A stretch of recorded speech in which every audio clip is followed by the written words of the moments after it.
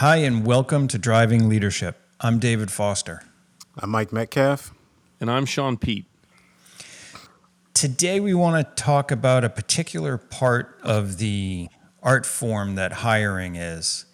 It's one of the decision-making criteria that's kind of summarized by a common phrase: always hire somebody who's smarter than you are. And we're going to try as hard as we can to stay away from the bad stories about teams and businesses that crashed up on the rocks of despair when they never hired people who were smarter than they were. But what we do want to talk about is what hiring smarter means. Especially hiring a specialist who can excel in different areas than you can as a leader, because you have the duties to manage it and coordinate it and make it reach the business goals. So we want to talk about why it's critical, what happens if you don't, and what happens if you do.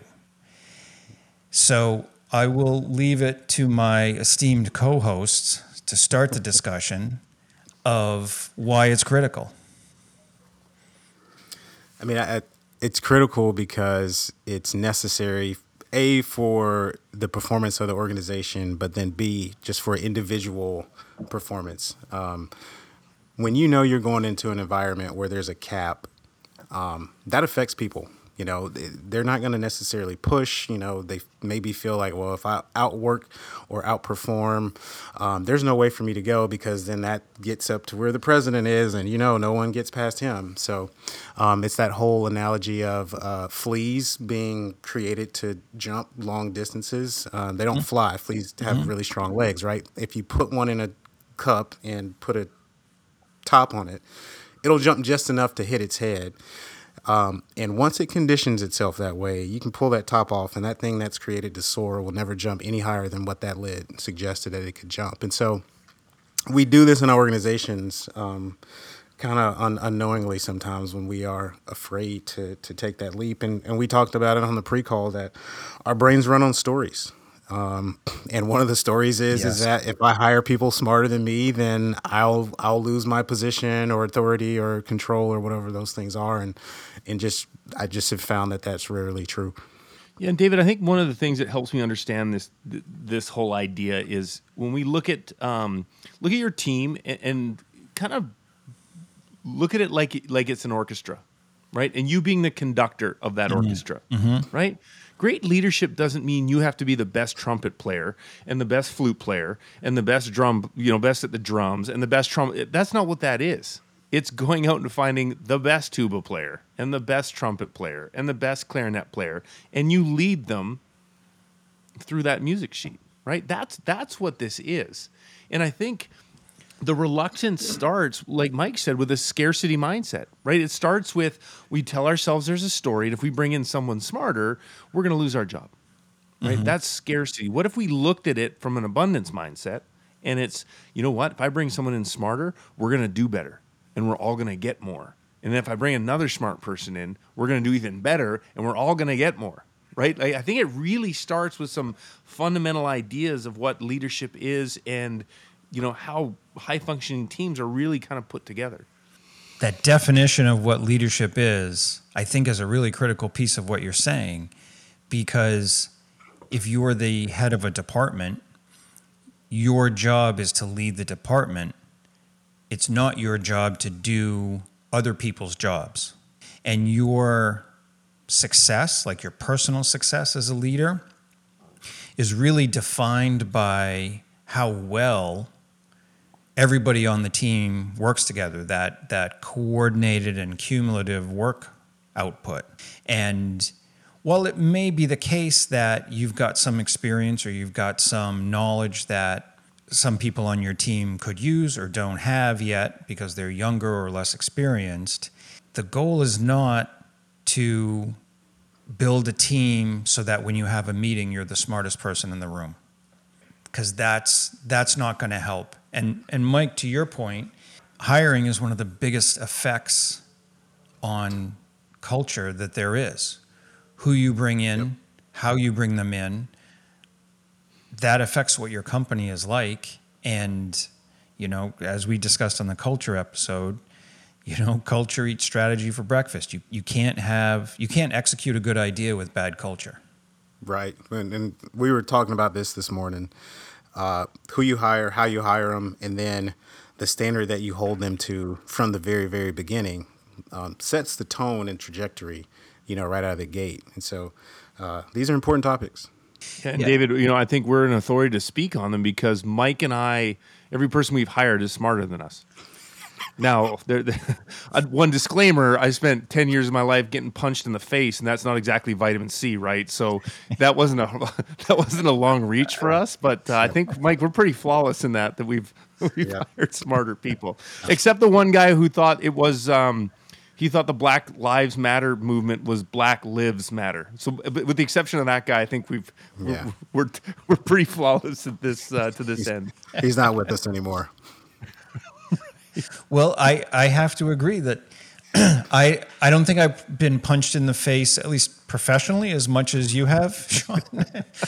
But I think that when I'm in a position to hire somebody, I want to make sure that they bring something and they know something and they have something that I just don't.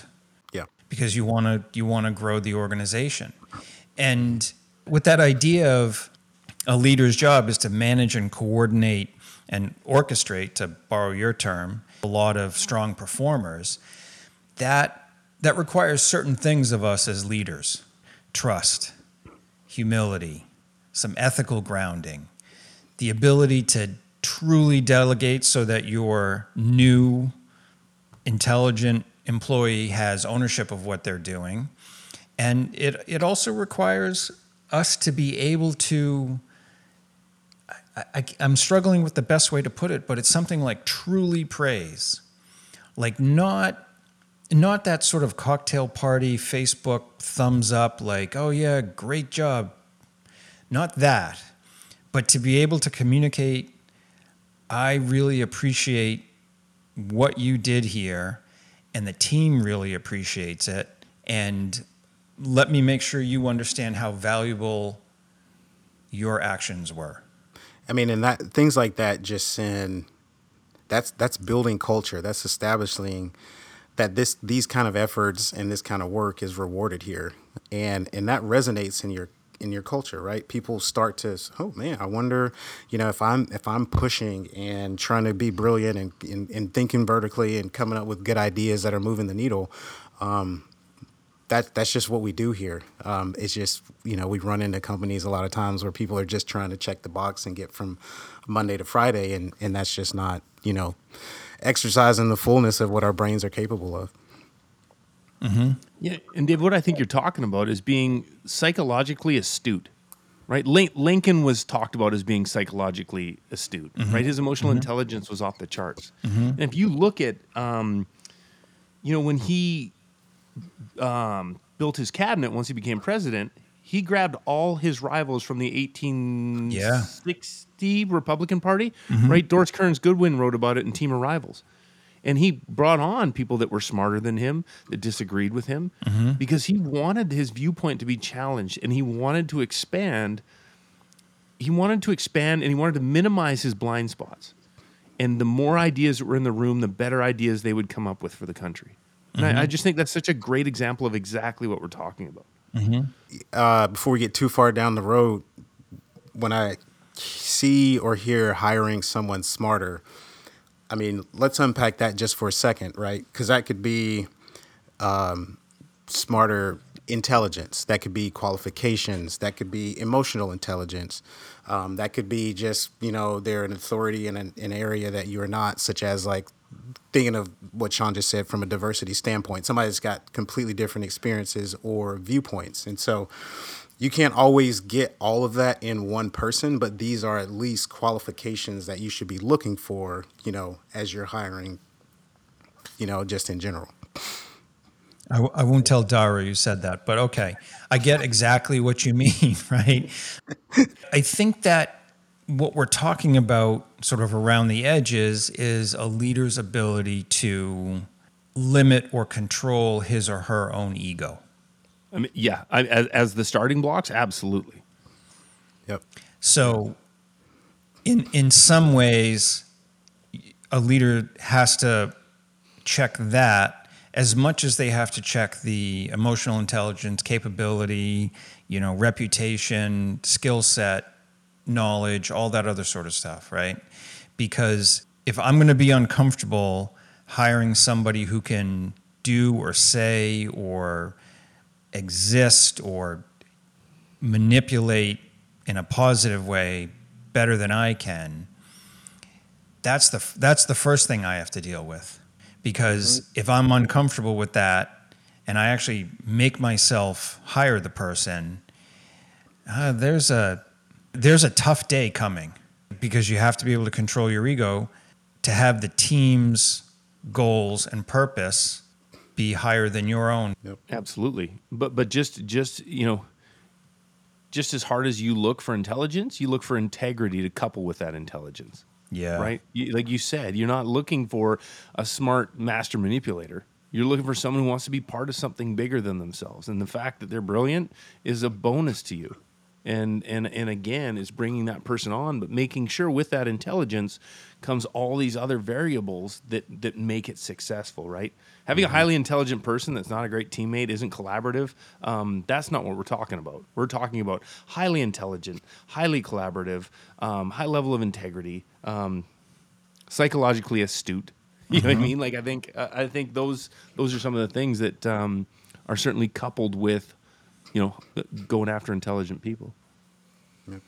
And there's a practical reason for all this. If you own a business or you are on the hook for the team performance, it is not a scalable thing to be able to do all of your employees' jobs. It's not conducive to good performance, and having that kind of approach or relationship with them almost necessarily means something like micromanagement, if not being judgmental. And, people are really intelligent. They know whether they're trusted. They know if they actually have ownership in a certain area. They know if their leader is uncomfortable or ego-driven. And so if you want your team to do well, if you want your business to do well, this is in some ways almost a no-brainer. It just helps so much with, I think we talked before about how racing is impossible to do at a high level without spotters, right? Because your view as one individual is limited. So having other people that understand what's going on around you is so important, and it can let you know where your blind spots are. And when we're doing what David and Shaun are saying, those blind spots disappear, right? Because you just have so much talent and intelligence and integrity around you to keep performance at a high level. When you say spotters, you mean people around the track? Yeah. So there's a tower, above the track, the highest point typically of the racetrack, and there's people up there that are watching the car at its every move, what's around it, getting on and off pit road, and avoiding accidents. When something's happening bad ahead of you, they can brake, duck down, go left, stop, accelerate, things like that. So just giving information that you just are incapable of seeing yourself, right? There's a lot of weight and responsibility on you as a leader, and there's just things you're like Shaun said, if you're orchestrating all of it, you can't be the person in the back making sure all the strings are wound the right way for the guitar section. Like there's just certain things you just can't do, but when you have the right people in the right places, you can still navigate those issues that come up. Right. And David, like our job is to build the fastest teams on the planet, right? And that only happens, like I said, by hiring the right people and those people working together. And it's in the aggregate, right, of all these great ideas and people smarter than Mike and I and all that.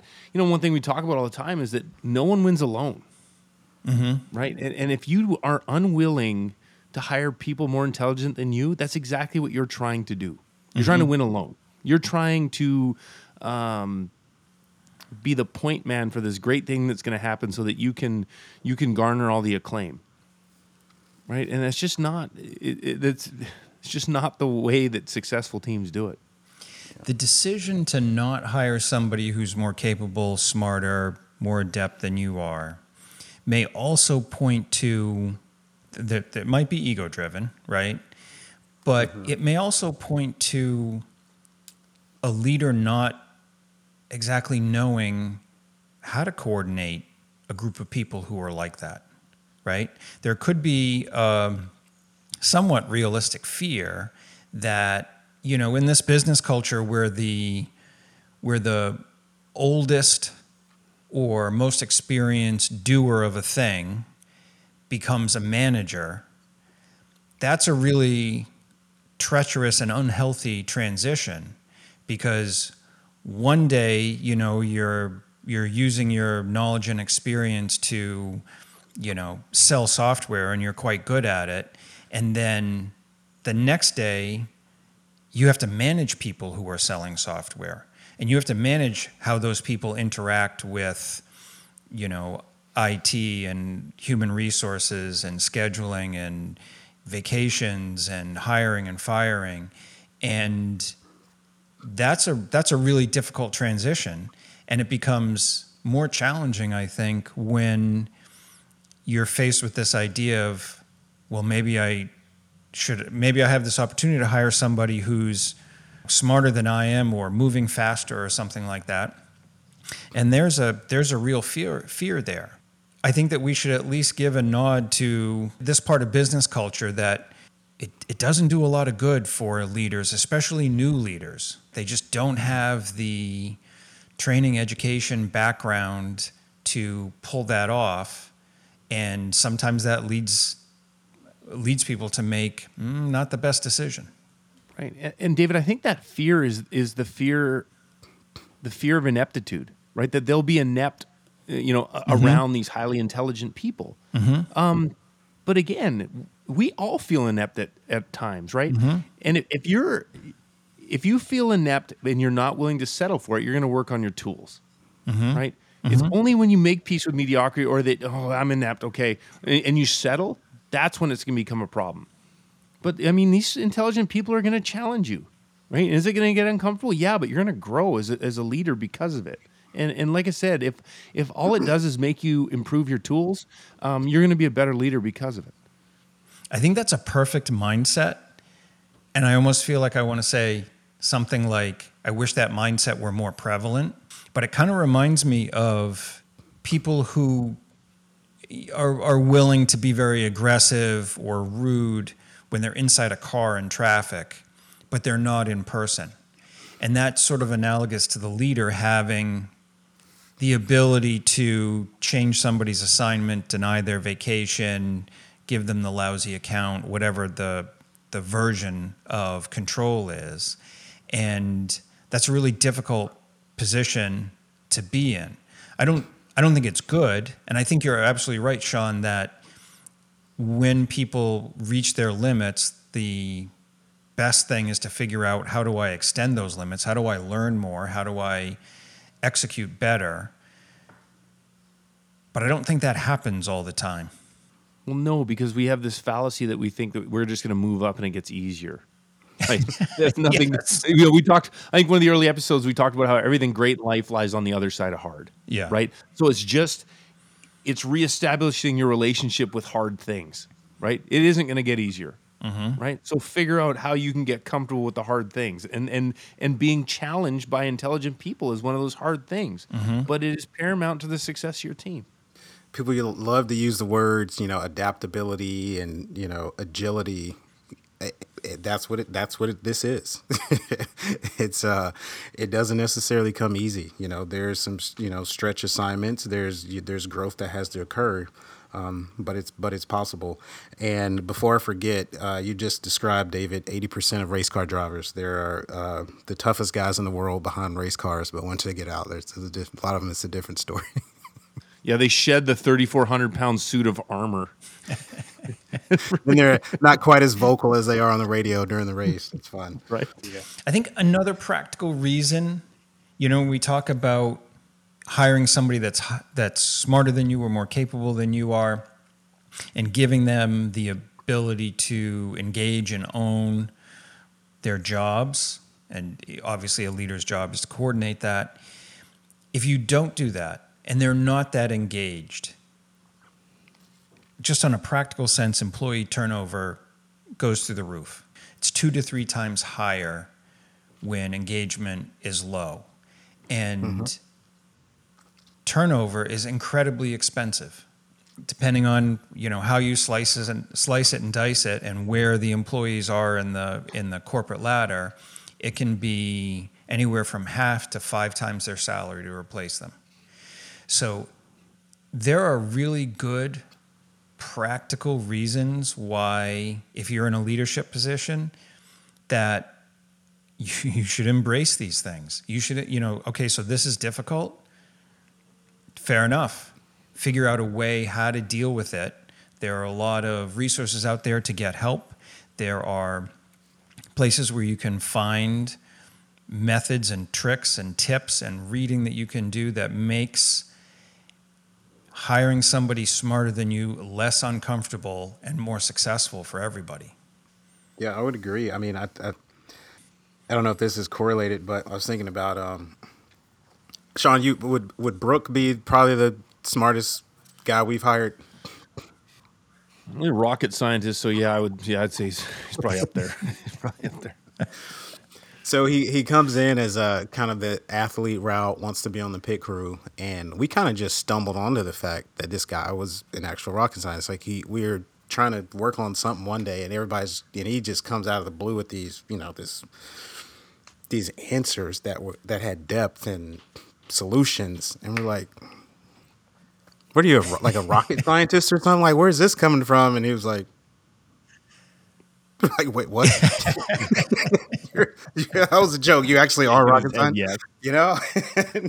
and but after trying to get on other teams and different things like that, I mean, I think the guy kind of dumbed down his resume a little bit just to kind of fit and not fully express, what he's capable of. And I think a lot of people, you do your research on the company and who's going to interview you and what the culture is. And if you kind of get a win that, maybe I should kind of water myself down a little bit to get the gig, that's not really moving the needle. That's not coming in, hitting the ground running and driving the business forward. And so, we're glad we got him. We're fortunate to be able to now. I mean, he's one of our go-to guys for anything that's like, all right, this is an important topic. I'm like, all right, we need to get Brooke in on this. And so, the more Brooks, the better. It's just my advice to anybody listening. Are you guys starting an interstellar race car team? No, our guys, probably most advanced notion of science is they always ask him if he knows how to make a baking soda volcano. So, no, we're a long ways from that, David. As an aside, I actually, one of my teammates was a rocket scientist back in the day, but he never would tell anybody. And I feel like there's this consistent theme that if you're actually a rocket scientist, only the people you work with know that. Everybody else thinks that you're not somehow. Yeah. I think SpaceX is changing that narrative, though. They get 500,000 applicants a year, and it's because kids want to say, yeah, I'm a rocket scientist. Like, I'm a literal rocket scientist. I work 80 hours a week, but I'm a rocket scientist. I like Eric Schmidt. He, I don't know if anybody has heard of it before, but he started this company called Google. He has this thing that he sort of quoted on being a very intelligent lad. He says, hire people who are smarter and more knowledgeable than you are. Don't hire someone you can't learn from or be challenged by. And this sort of goes along with Shaun, your ideas about Lincoln, which I think is a very intelligent way to do it. But I also think that this idea of like showing people on your team or in your company that growth is part learning, and we can learn by adding really high value people to our team. I think that's really, really critical. And it just accelerates growth and success and development and innovation at a much higher rate than, well, if you don't. For all, right? Grow the pie. Don't fight over the slices, grow the pie. That's what hiring intelligent people is. It's taking, like you said, leveling up your business because you have better people in it, right? And again, we go back to be the conductor, orchestrate this thing, right? And you're not going to get a tuba player that sucks, right? You're not. Why would you do that? Your band's going to be worse. The music's going to be sour, right? You're going for brilliance, and again, we just gotta, that the leaders listening to this just have to have faith that that's the best way to do that, right? There's plenty for all of us, and there's gonna be more for all of you if you go after intelligent people. So let's flesh that out a little bit more. I'm listening to this. I'm a leader. I've got hiring and firing decisions. I feel a little uncomfortable sometimes. Somebody comes in who's actually really great, and if I get to admit it anonymously, could probably do my job in a heartbeat. How do I get to the point of being a better conductor of the orchestra? What are my steps to do that? I think I think the first step is to quiet down your story, right? All the self-limiting beliefs are going to come in right away. You see that all the time, right? Mike and I have worked for bosses that didn't even have high school educations, and they would shrink in certain situations. And I remember asking one of them, and it was because, I didn't finish high school, and you guys went to college, right? And I think as a leader, like I've even seen that sometimes where someone went to college, but you went to Dartmouth, right? Like that's a story in itself. It's bullshit. Right? Like, I'm not intimidating anybody. When I come into a room, they're like, wow, this guy. You know what I'm saying? But I think that's our fallback, right? We instantly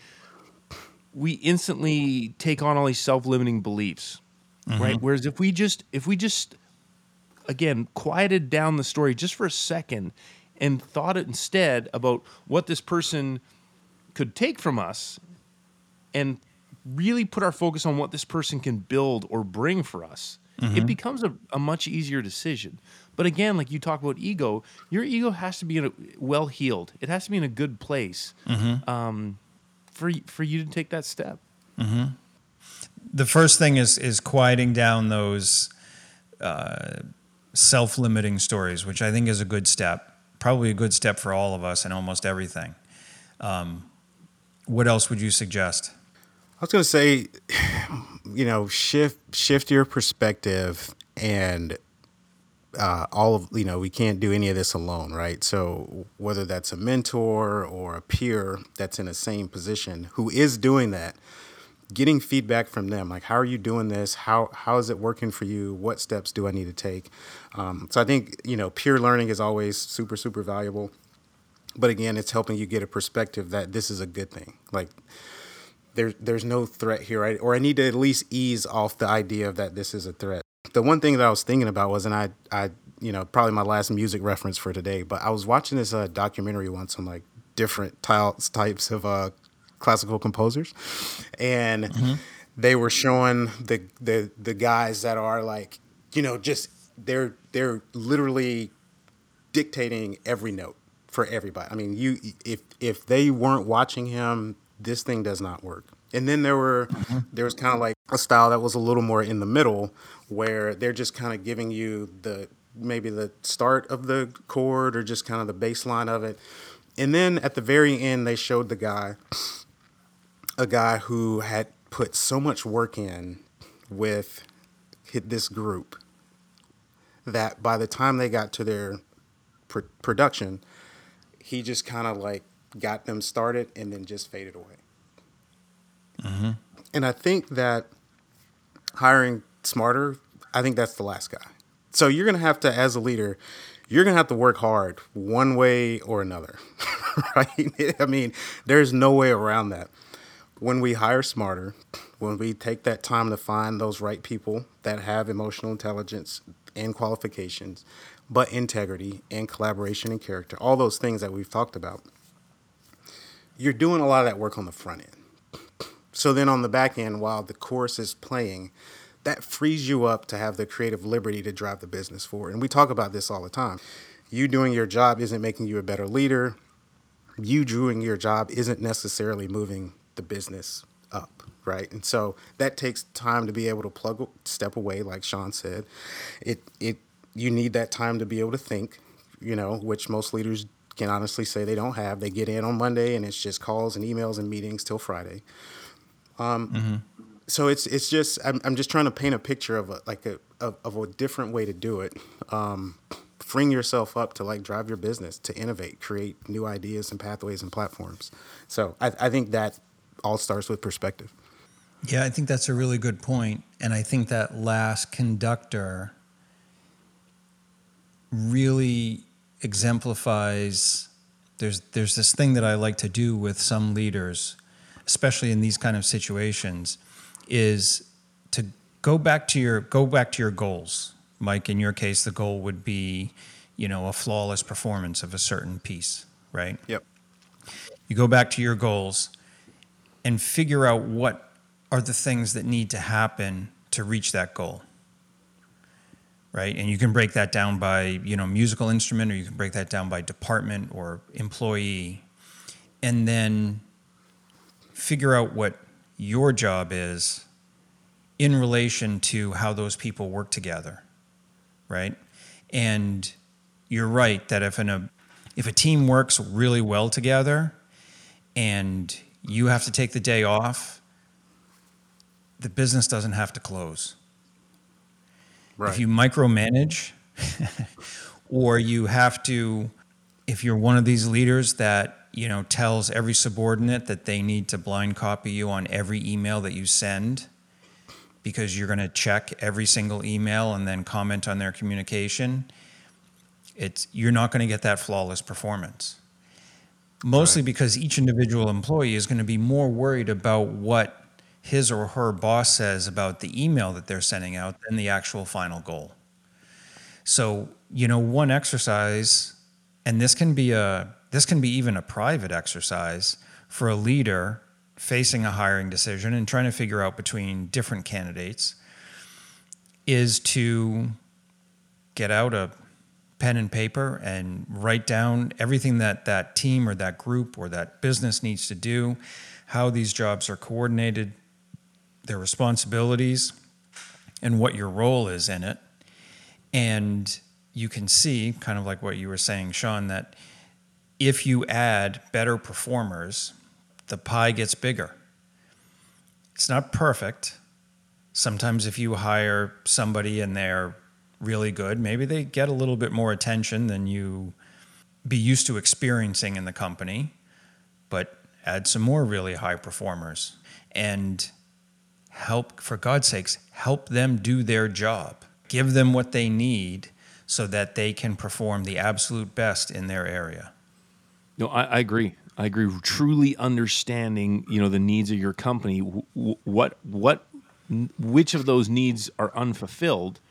Right? There's no sense bringing in someone that's intelligent at math if you're not using math in the company, right? Like understand, like Mike said, there's emotional intelligence. There's all these different avenues that people are brilliant at. Make sure that when you're bringing the person in, that it's something that is going to elevate your company. That highlights a blind spot, that fills a need. I think that's not just intelligence. Not just, hey, we're looking for the best SAT scores in the country. That's not what we're talking about. Mm-hmm. We're talking about complementary pieces to our business. Yeah, and we're definitely not talking, like, anybody who's listening to this, we are definitely not saying hire people because they're smart or because they're smarter than you, because that is almost the opposite message. That's not something that is additive to the team. We're talking about if you're the head of IT and you're interviewing a candidate and that candidate has achieved more or has figured out something that you haven't figured out or can do, your old job better, that might be somebody you really want to look at carefully. I mean, you got to know where your gaps are. I mean, that's so important, right? If you're a tech startup and your software platforms are great, but your sales teams are missing it because maybe they're knowledgeable about what they're selling. They just don't have bedside manner, right? Or the empathy of being able to respond to what the client base that you're trying to build your relationships with is, right? Well, then you need to have more empathetic people there, right? And maybe the knowledge of the software isn't as important, right? And so it's having a real look and a real audit and understanding with honest feedback of like, all right, where are we missing it? Where do we need to improve our corporate intelligence level? Like, where is that? Like, Mm-hmm. I think that's a good benchmark for everybody to kind of know. Like, are we a are we a B, are we a C? And Mm-hmm. what part, if, okay, we're a C. So how do we get to B? Is that through empathy? Is that through qualifications? Is that through integrity? Is that through work ethic? Right. So is that through diversity? Different things like that. So I think just to your point, I've rambled enough, but yeah, it's just knowing where those gaps are is huge. The other thing I think this touches on too is something that I find myself saying an awful lot in the last few months, and that is confidence and humility are not the opposite of each other. You can have confidence in your leadership skills and what it is that is your job on that team, and also be humble simultaneously and recognize people's abilities or achievements or contributions and hold those two things at the same time. I had somebody say to me the other day that the last thing that he ever wanted a business owner to be is humble. Interesting. And so we had a very interesting discussion about, well, take that bus to the end of the line. How does that work out? How do you add good performers to your team if you're not humble? Right. Right. And I think the right people are a mix of that, right? Like the most the most intelligent people I know, and truly intelligent people, will never make you feel less than. Right? They don't speak Yeah. over you to sound, like more intelligent than you. They don't, you know what I mean? Like the truly intelligent ones never have to prove they're intelligent. Mm-hmm. Right? Like I think of the people in my life that I truly think are intelligent people. Never once, it's like just talking to the three of us. Right. But they do that because there is humility coupled with that intelligence. And like you said, I think that's a great point, David. I think, those two have to be partnered when they come through the door. Mike, did you notice that he said it was just like talking to us? So obviously we're not in Yeah. that group of intelligent people. I Well, figured you are. I don't know, Mike. Like Mike, Yeah. you, Nah, but I'm I not. don't. Yeah. I don't want to be in that group. Race to the bottom. so we talked about controlling your ego. We talked about some practical steps about trying to figure out how the organization works, how your team works. Talked about getting help, which I think is a massive thing for a leader, not only in hiring, but in virtually all aspects of what a leader does, especially in this weird business culture tradition where if you're the best salesman, you get to be the head of all the salesmen and you go from selling to managing. Mm-hmm. It's a really tough transition. The three of us could talk for hours. The only thing I wanted to just throw out there was for the people who work for the people that will not hire people that would be quote unquote smarter than them. Mm-hmm. Hang in there, keep your tools sharp, and be ready. We had a situation where there was somebody who was underneath somebody thinking that they would never be able to move any further, and then kind of a little a freak incident happens, and then now this one person is now in this spot that they thought they would never be in. But we'd Mm-hmm. had multiple conversations. Hey, you just never know how life's going to shape out. That person could get fired, moved, transferred. Somebody that worked for you could get a job somewhere else and then bring you in. There's all kind of reasons for us to not show up and keep pushing. But one of the things Mm-hmm. I just want to say is like if you think that or feel strongly that you have the ability to do something at a higher capacity, don't let anybody take that from you. And, and even if no one's giving you that opportunity there or that shot, show up each day like it's a real possibility. Keep putting that effort in. You won't regret it. I agree. I have a picture on one of my boards that I look at routinely that says luck takes discipline. Like Yeah. yes, be prepared, because the other thing that I always say to my kids, and I realize how much I talk about the things that I've said to my kids, I hope they forgive me someday, is that you never know what's going to happen when you wake up in the morning. Yep. Like you think you do, but like think of our lives, whether it's, in a hiring situation or whether it's personal or whatever. Our lives are defined by those days that you wake up and you get to the end of the day and you're like, wow, that was fucked up. Right? Yeah. Yeah. Yep. Well, I think we have brought this around the bend. So we appreciate you listening. And until next week, thank you. Thanks. Thanks, y'all.